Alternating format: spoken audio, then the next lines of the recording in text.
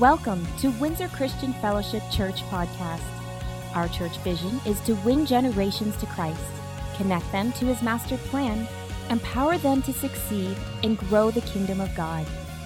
For other podcast resources or more information about Windsor Christian Fellowship, please visit us at www.wcf.ca.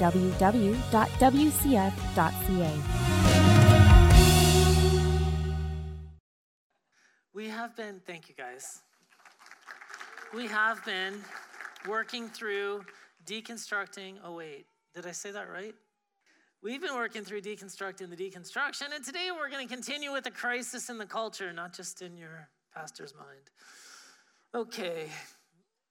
Our country, Canada, was actually founded on Christian beliefs and principles like justice and righteousness, freedom and sacrifice, faithfulness, just to name a few. Truthfully, anyone that says differently is a historical revisionist. And if you don't know what historical revisionists are, there's people that are rewriting history now to fit a different narrative than actually what happened. For instance, today, 25% of millennials believe that the Holocaust was exaggerated or actually never happened. Now, that's less than 100 years ago. Some of you might have been alive during the Holocaust, but it did happen. It was well documented, and anyway, there's historical revisionists are kind of rewriting that version of history so that the generation coming up will not remember the mistakes of the past. Okay. We as a nation, though, have really departed from the legacy, and I'm not sure if you're aware of this or not, but on Parliament Hill, there's approximately 25 scriptures that are engraved in the buildings there. There's 15 alone in the Peace Tower. There's some in the Parliament buildings, and I believe there's some more in the Memorial Chamber on Parliament Hill. So 25 of the buildings that we run our government out of when they were built, 25 scriptures were placed and engraved on the walls of the buildings of our government system when they were established up in Ottawa. Even in Windsor, downtown, somewhere around Goyuan Park, there's City Hall, Square Park, and there's that little information center. But there used to be, I think it's still there, but I haven't been down there in a while.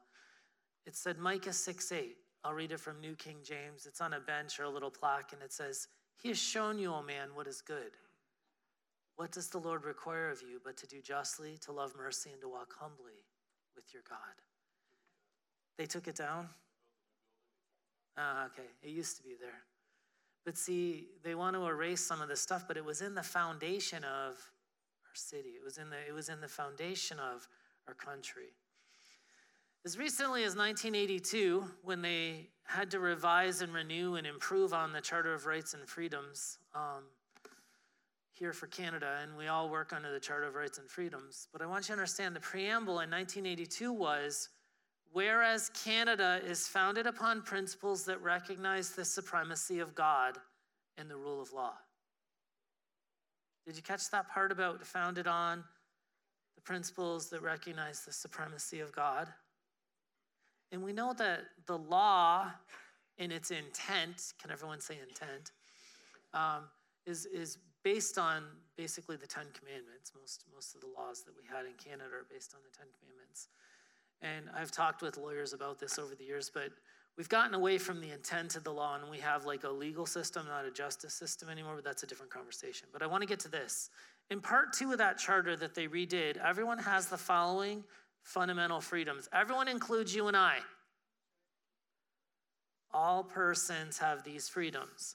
A, freedom of conscience and religion. You have the ability to worship the supreme God if you choose to do so. Freedom of thought, belief, opinion, and expression, including freedom of press and other media of communication. Freedom of peaceful assembly. That means us gathering together as a local body of believers in ecclesia. It's peaceful. I don't see any violence happening out there. Is there any violent people out there? No? Okay. We're free to peacefully assemble, and we're free to associate with who we want to associate with. In other words, you can hang out with who you want to hang out with. That is a fundamental freedom that you are granted as someone that lives in Canada. Okay? The current state of affairs in Canada is no longer consistent with these beliefs, and we are no longer considered a Christian nation or a nation that operates on Christian values and principles. The secularization of Canada was a slow fade, and it's recently escalated into a more rapidly increasing into a cesspool of moral depravity that we exist in today. The further any culture drifts from the centering moral principles of the Christian faith, the more we're going to see the breakdown of the family unit, which is the foundation upon which any culture or society is built. Okay, so the family unit, that structure, is the cornerstone, basically, that you're going to build a culture on or a society on. You see lawlessness is increasing more and more in the day and hour that we live in, and moral decay and corruption are taking root in our own society. And not so long ago, I remember our government lost $4.6 billion of taxpayers' money, and they don't know where it went. How do you lose $4.6 billion? Corruption. In the middle of his teaching on the end, Jesus makes a statement, Matthew 24:12-14. Sin will be rampant everywhere, and the love of money will grow cold. But the one who endures to the end will be saved, and the good news about the kingdom will be preached throughout the whole world so that all the nations will hear it, and then the end will come. See, the crisis that we're experiencing in our culture today is not a surprise to God. Jesus knew long time ago that things were going to get pretty bad out there. In fact, there was going to be so much evil, it said some people are going to depart from the faith because they see evil all around them. Okay? The love of many will grow cold because sin will be rampant. So in churches, we as ministers are encouraged to preach the word. 2 Timothy chapter 4, verses 1-4. I solemnly urge you in the presence of God and Christ Jesus, who will someday judge the living and the dead when he comes to set up his kingdom.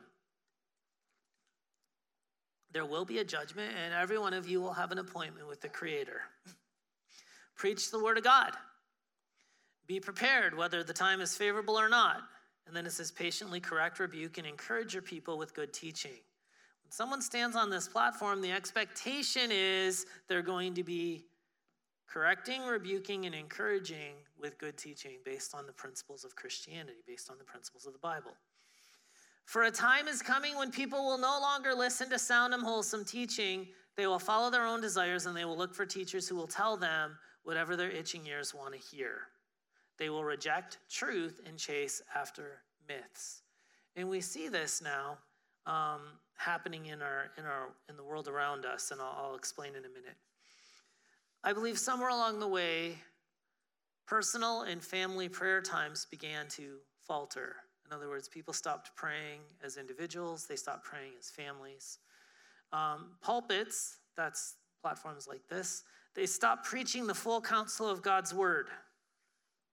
They stopped preaching the full scriptures. They started preaching the parts that people like to hear. And the truth is, I can tell you that God wants to bless you, and God wants to prosper you, and God wants all kinds of good things, and he does. But there's some other side to that conversation where he talks about obedience and sacrifice and blessing others and serving others and dying to self. We have to teach both sides of it. I can't just teach you blessing and leave out the part where there's some moral responsibility that you have. The two go hand in hand. It's the full counsel of the word. But we could get lots of people to come in if we just tell them happy thoughts all the time.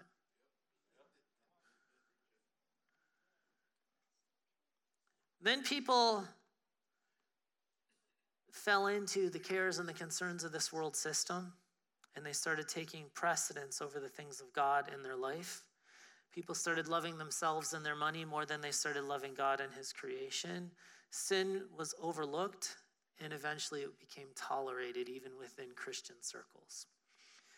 In North America in past times, so there was this digression that happened in the culture, and I'm trying to kind of highlight a little bit of it without doing like an entire hour on it.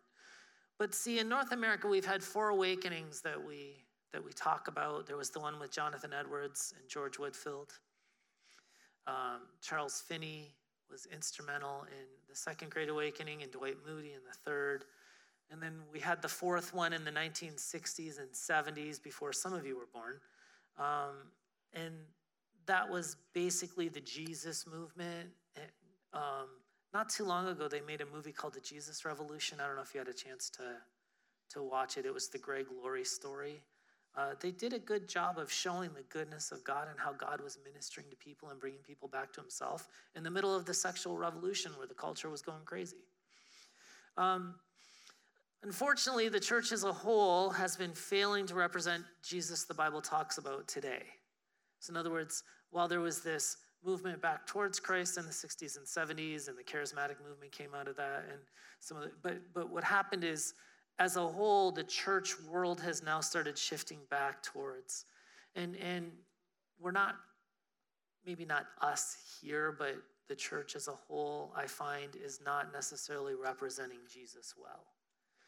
And we're a fragmented people, the body of Christ.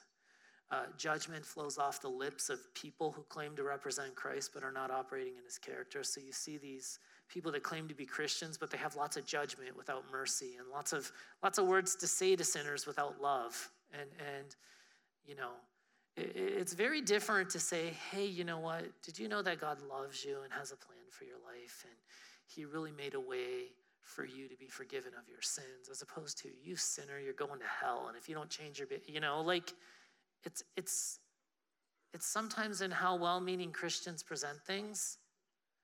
And sometimes we do this in frustration or for lack of education or lack of knowledge, but people say horrible things to other people sometimes. I mean, I've even heard people come and say, well, is it true that God hates me because of, and I'm like, well, no, God loves you. That's why he sent Jesus to die for you. He punished his own son on the cross. He's not going to want to punish you. Yeah, there's consequence for your choices in life that you have to walk out, but oftentimes those are self-inflicted, not God-inflicted.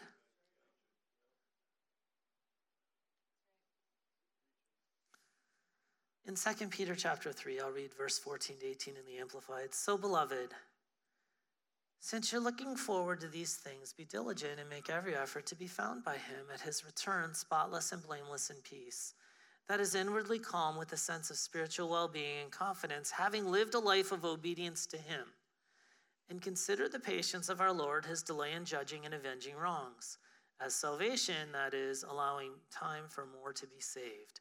Just as our beloved brother Paul also wrote to you according to the wisdom given to him by God, speaking about these things as he does in all of his letters, in which there are some things, I want you to catch this part, there are some things that are difficult to understand, which the untaught and unstable who have fallen into error twist and misinterpret, just as they do the rest of the scriptures to their own destruction.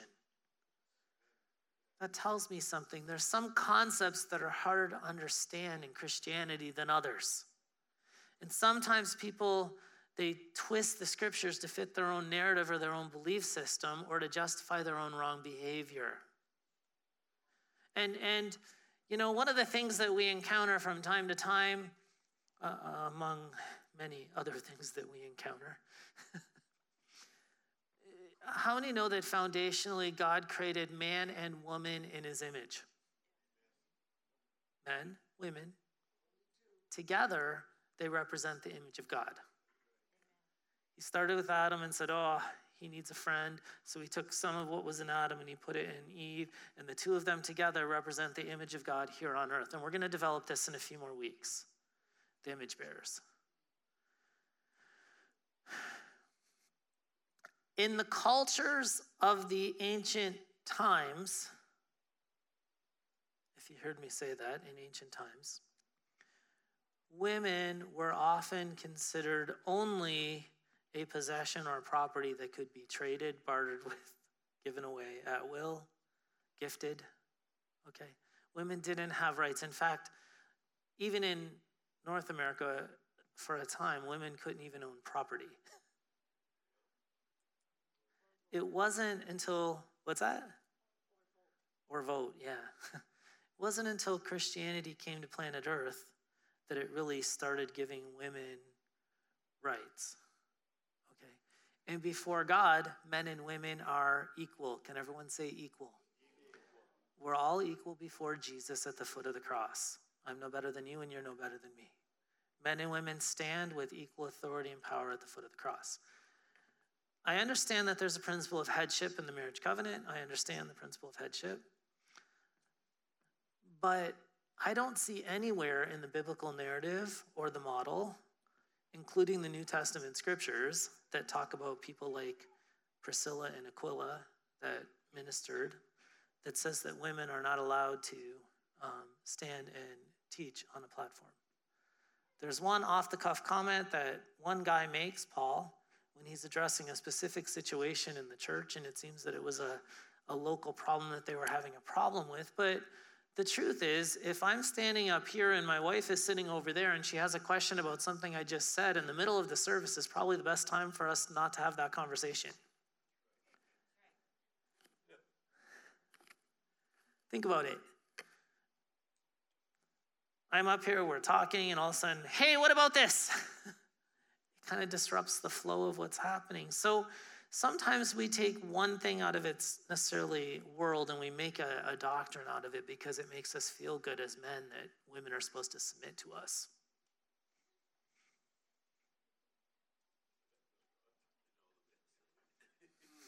Yeah, but if you just read the rest of the scripture, it says, submit to one another in love. So, wait a second. There is a submission in the marriage covenant. I get that. But there's also a mutual submission to one another that God talks about. And as we submit to one another, we ultimately submit to him. Okay? But we take these teachings and we put people in bondage, or we put limitations on an entire half of the human race. For what? So this is why I'm talking about what happens is, and yeah, there's some educated people that come to the wrong conclusion on this, but the truth is, if you look at the historical record throughout the scriptures and how God has always interacted with humans, because keep in mind, God deals with you and I on the basis of the current covenant that he has enacted with us, which is the new covenant. In Genesis, there was a covenant in the Garden of Eden, the Edenic covenant. And then a little later, they made a covenant with Noah. And then a guy named Abraham came along, and there was a covenant with Abraham. And then there was a covenant with Moses and the people, and the 10 Commandments and the 682 laws of the Old Covenant. There was the old. God always interacted with people based on the covenant that was in place at the time. Then there was the Davidic covenant, and then Jesus came, and he launched the new covenant. So sometimes when you're looking back through the scriptures, you have to remember God's interactions with humans are always on the basis of the covenant that was enacted at the time.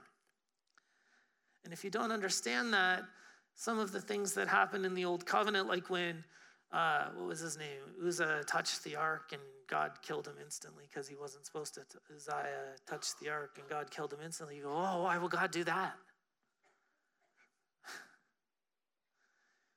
Because he knew better than to do that. They weren't doing what they were supposed to do. David Lamb explains it this way. Gentlemen, have you ever in your lifetime asked a young lady to go on a date with you?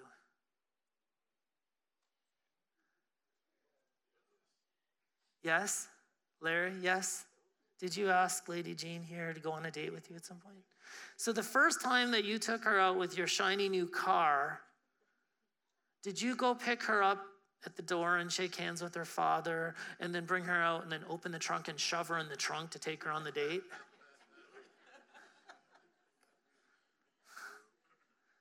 I saw a meme. It said, dogs love you more than your wife does. And you know how you know? You lock them both in the trunk for an hour and see who's happier to see you when they get out. I am not going to try that. My point is, that would be very dishonoring of you to shove her in the trunk to go on a date. Okay? But essentially, when Israel put God on a cart that was being driven by these oxen, they were dishonoring God because he said, my presence is to be carried by the priests. And he gave them very strict, under the covenant, instructions on how they were supposed to move the Ark of the Covenant. And they didn't comply with what God asked. So the nation was already disobeying God. And then the guy who knew better, who knew this, he knew better, he went and broke the rule anyway, and he ended up dead. And we go, oh, how could God do that? Because that was the covenant that was enacted at the time. Aren't you glad when we come to the table in a few minutes that we don't have that same covenant in effect? In the new covenant, he killed people that lied to the Holy Spirit. Ananias and Sapphira, when they conspired to lie to God, he said, yeah, you don't get to do that no more. Different covenant.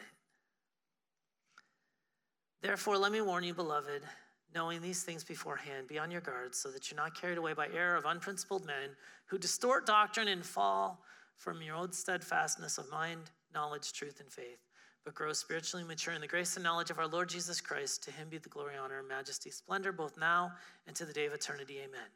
Titus 1:9.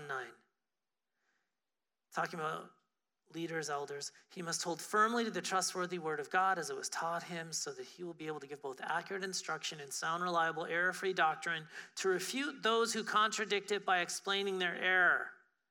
For there are many rebellious men who are empty talkers. I love this next one. It says just windbags and deceivers, especially those of the circumcision. Those Jews who insist the Gentile believers must be circumcised. And he goes with the local case of they were trying to bring him back. The Jews were trying to make the Gentiles follow the Jewish customs of the old covenant. And anyway. And then he jumps down to maybe verse 15. To the pure, all things are pure, but to the corrupt and unbelieving, nothing is pure. But their mind and their conscience are corrupted. They profess to know God and recognize to be acquainted with him, but their actions, they deny and disown him. That is not how Christians are supposed to live. You can't profess to know God and then live a life that contradicts that you profess to know God. Can't do it. He goes on and says they're detestable and disobedient and worthless for any good work of any kind. There's too many people that add their own twist, their own opinion to the word of God, and this has created destruction on a scale that we cannot even begin to measure. There's so many broken, hurting people that tried Christianity and they got hurt by God's people. And you know what? The Bible tells us offense will come, I get it, but sometimes we come up with these crazy things that we put on people that God doesn't put on people. We desperately need a fifth awakening. But this is what we have to do. And I believe that this is how Christianity is going to continue to change the world. Despite the crisis in the culture, where we're in moral decay, and the family unit is being decimated, and you're going to see poverty and lawlessness and all kinds of things that arise as a result of this. Live a life worthy of your calling and live a lifestyle of holiness. Ephesians 4, verse 1. Therefore I, a prisoner for serving the Lord, beg you to lead a life worthy of your calling. For you've been called by God. He's talking to all of us. Always be humble and gentle. Be patient with each other, making allowance for each other's faults because of your love. Make every effort to keep yourselves united in the Spirit, binding yourselves together with peace. And I'm going to jump down to 21 now. Since you've heard about Jesus and have learned the truth that comes from him, throw off your old sinful nature, your former way of life, which is corrupted by lust and deception. Instead, let the Spirit renew your thoughts and attitudes. Put on your new nature, created to be like God, truly righteous and holy. So stop telling lies. Let us tell our neighbors the truth, for we're all parts of the same body. And don't sin by letting anger control you. Don't let the sun go down while you're still angry, for anger gives a foothold to the devil. That means when you go to sleep angry and you meditate on it all night, you wake up, you're more angry, and the enemy gets a foothold in your life. So don't do that. If you're a thief, quit stealing. If you're working for someone and your time is being paid by them, then do what they've asked you to do while you're at work. Don't steal from them by not doing what you're supposed to be doing. Instead, use your hands for good hard work and then give generously to others in need. See, even right there, work hard, bless others. It's not work hard, bless me. God gives you resources and entrusts you with riches so you can be a blessing to others. Don't use foul and abusive language. Let everything you say be good and helpful, so your words will be an encouragement to those who hear them. So many conversations that don't need to happen. I look at people like, why? Why are you sowing discord? Why are you stirring up? Why do you waste your energy on that?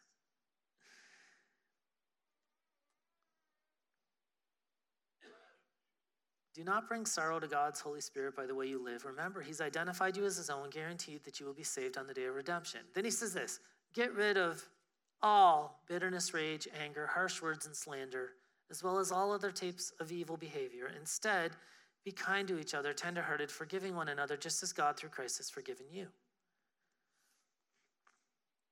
In James 1:19, understanding this, my dear brothers and sisters, be quick to listen, slow to speak, and slow to get angry. You got a short fuse? Sit with Jesus. It says we need to be slow to get angry. Human anger does not produce the righteousness God desires. So get rid of all the filth and evil in your lives and humbly accept the word God has planted in your hearts, for it is the power to save your souls. But don't just listen to God's word, you must do what it says. Otherwise, you're only fooling yourselves, for if you listen to the word and don't obey, it's like glancing at your face in the mirror. You see yourself, walk away, and forget what you look like. I love this verse. How many of you looked in the mirror this morning?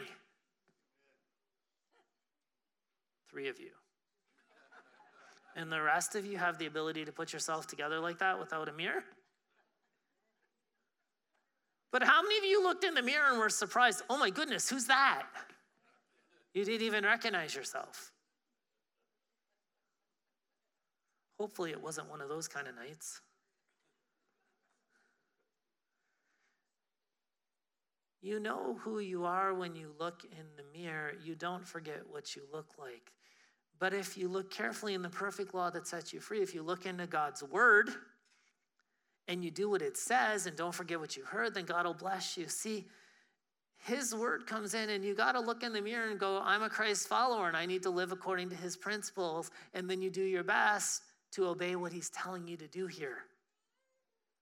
See, there's numerous verses that talk about our conduct and the way we're supposed to. It even goes on, if you claim to be religious, if you claim to be a Christian, a Christ follower, one who takes on the nature and character of Christ, but don't control your tongue, you're fooling yourself.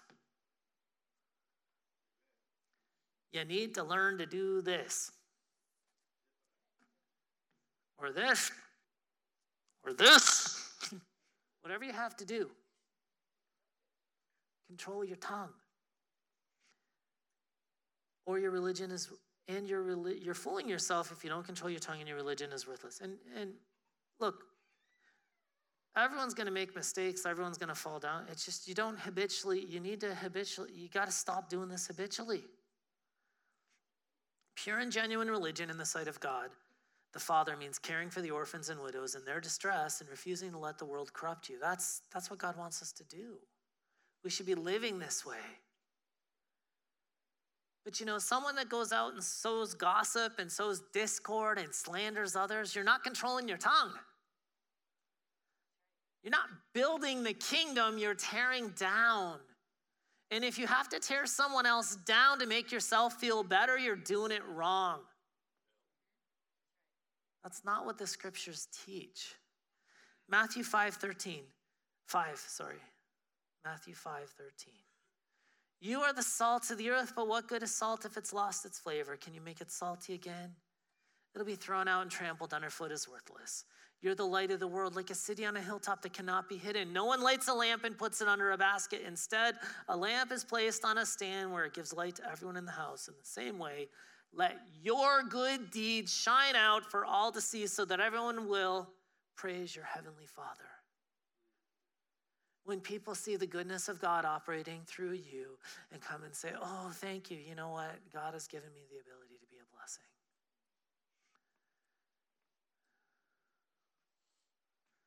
I told the single guys in grade 12 on the encounter a couple weeks ago, I said, I was young once, and I remember sometimes the young ladies would come around and, ooh, ah, and I'd be like, look, you don't like me. You just like Jesus and me. You don't know me. You don't know me. You see me doing things that Jesus has called me to do, and you like that, so fall in love with Jesus. That's what's most important. And it's important that we learn to direct the glory and the praise to him, because if you want to take it for yourself, it's not yours to share. It's his alone. Stand up with me if you could. And as we prepare for communion today, I'm going to be reading a passage of scripture to us here. And I feel like Paul was so brilliant at this. He earlier he had gone into, I think it was Athens, and he was looking around the city and he saw this idol made to the unknown God. And then he preached one of the best messages I've ever heard about the unknown God. And then he's sitting in a cell and he's probably looking at the guard, or he's sitting under house arrest, wherever he was at the time. I can't remember. But in the mythologies of the ancient times, it was not uncommon for a god to give a human, whether a weapon or special armor, so that they could go and defeat evil.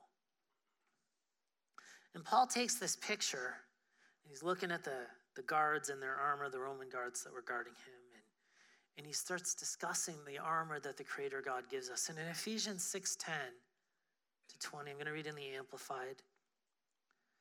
In conclusion, he says, be strong in the Lord, draw your strength from him, and be empowered through your union with him and in the power of his boundless might.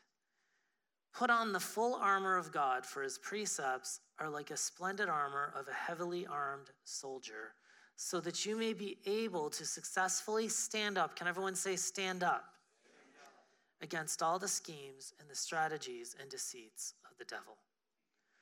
For our struggle is not against flesh and blood, contending only with physical opponents, but against the rulers and against powers, against the world forces of this present darkness, against spiritual forces of wickedness in the heavenly supernatural places. Therefore, put on the complete armor of God so that you will be able to successfully resist and stand your ground in the evil day of danger. Having done everything that the crisis demands, to stand firm in your place, fully prepared, immovable, victorious. So stand firm and hold your ground, having tightened the wide band of truth, personal integrity, and moral courage around your waist. Having put on the breastplate of righteousness and upright heart. Having strapped your feet to the gospel of peace in preparation to face the enemy with firm-footed stability and the readiness produced by the good news. Above all, lift up the protective shield of faith, with which you can extinguish all flaming arrows of the evil one. Take the helmet of salvation and the sword, which is the word of God. With all prayer and petition, pray with specific requests at all times, on every occasion, in every season, in the Spirit. And with this in view, stay alert with all perseverance and petition, interceding in prayer for all God's people. And he says, pray for me that I can boldly speak as an ambassador. As we're coming to the table today, I feel that there's some of you that you've lost your will to fight. You're struggling in your faith. You're not standing firm. There's some doubt. There's some unbelief. You're not standing up where God is telling you to. You're not obeying in the areas you're challenged in this. Some of you, your hope is fading, and you're feeling a little bit overwhelmed. You're feeling discouraged. You're feeling down. And today, I felt when I was praying on this message, at this time, I would like to invite you to come and stand here at the front as a response to God's word, that he will rekindle the hope within you. He will rekindle the faith within you. He will restore the joy of your salvation, and he will deliver you and give you the courage so that you can stand firm. So I'm going to invite you, come down if you need to be down here and stand as a point of contact. And people say, oh, I can stand in my chair. You can, but the anointing's up here at the front, and that's where you're going to see the breakthrough, because you, by moving your feet, come into alignment with the promise that God has just given you and the message of hope. So there's lots of you that need to be down here right now, but some of you are being really resistant right now, but that's okay. So I'm going to start praying, and you come down if you need to stand down here as a point of contact, because I really feel that this is the place of release for you, that you're going to get the encouragement and the hope that you need. Father, today, as a body of believers, as we come to the table with the elements in our hands, the bread that was broken as your body was broken. And Jesus, you declare better things over our life. You've given us your promises. You've given us your word. You've given us truth. You were sacrificed on our behalf. And I thank you for the men and women here today, Lord. And I don't know what's going on in too many people's lives, but I know you know every detail, even more than they do. And for those whose hope is faded, Lord, I thank you that you're breathing life and strength and hope right now. And Lord, for those that are struggling, Lord, with doubt and unbelief, or just feeling a little bit depressed and discouraged, Lord, I thank you that the joy of their salvation is returning right now. And Lord, for those that are discouraged by the evil that they see in the world around us and the lawlessness that's happening in this world, I thank you, Jesus, that you're giving them the moral courage to stand and to continue to stand and to stand in the armor that you have given us so that we can overcome the forces of darkness on planet Earth. And despite what's happening in the culture around us and the crisis that it's in, Lord, I thank you that you're delivering your people and you're bringing healing right now, mind, body, and spirit, to your people. In Jesus' name.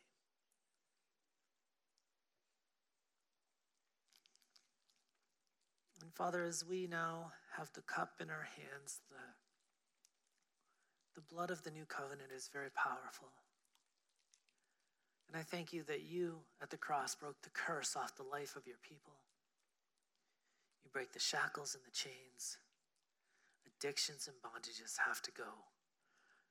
You paid our sin debt, and we are no longer in the shame of the past, but we are in the faith for our future with you. Father, deliver your people now. Deliver everyone that's struggling with that, Lord, and I thank you for everyone that's standing firm right now against shame, against hurt, against pain, against fear, against anxiety. I thank you that your strength, God, and your courage is flowing through your people. Today, Lord, encourage, deliver, breathe life, breathe hope, and let your love flow over your people today. In Jesus' name.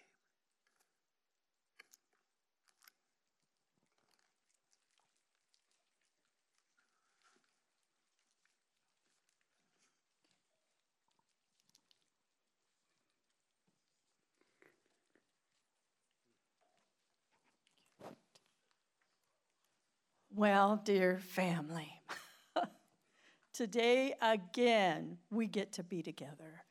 And as Pastor RJ reminded us so clearly, this is a privilege. It's a privilege to stand together and to be able to worship him. And we just thank you again, Pastor RJ.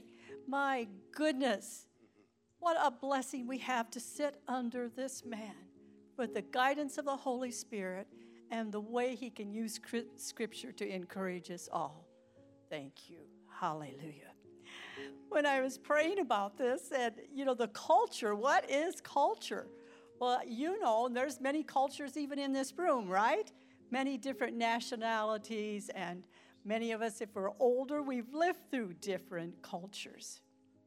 And so I was just saying to the Lord, what culture am I? And I heard the words he spoke to Moses.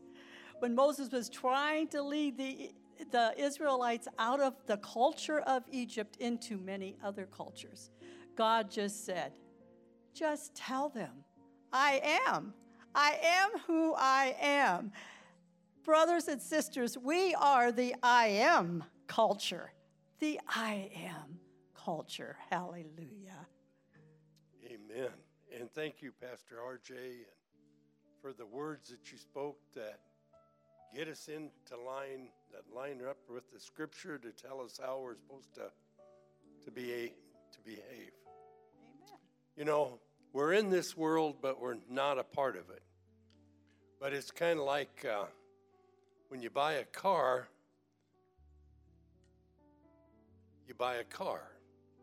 You don't become a taillight. You don't become a spare tire. You don't become things in the car. You own that car. You're a possessor of that car. And that's kind of how we are with Jesus. We possess what he's given us. Amen. And you know who you are? In 1 Peter 2:9, tells us who we are. But you are a chosen generation, Amen. a royal priesthood, a holy nation, his own special people that may proclaim the praises of him who called you out of darkness into his marvelous light, who once were not a people, but are now a people of God, who had obtained no mercy, but now have obtained mercy. Hallelujah. We just need to walk in it. We just need to walk in it. We just want to invite you, if you need prayer, to come to the altar. There'll be elders here that are more than willing and want to pray for you. So be sure and come if you need prayer. WCF, Windsor Christian Fellowship. You have been equipped. Now, Go be the church. Hallelujah.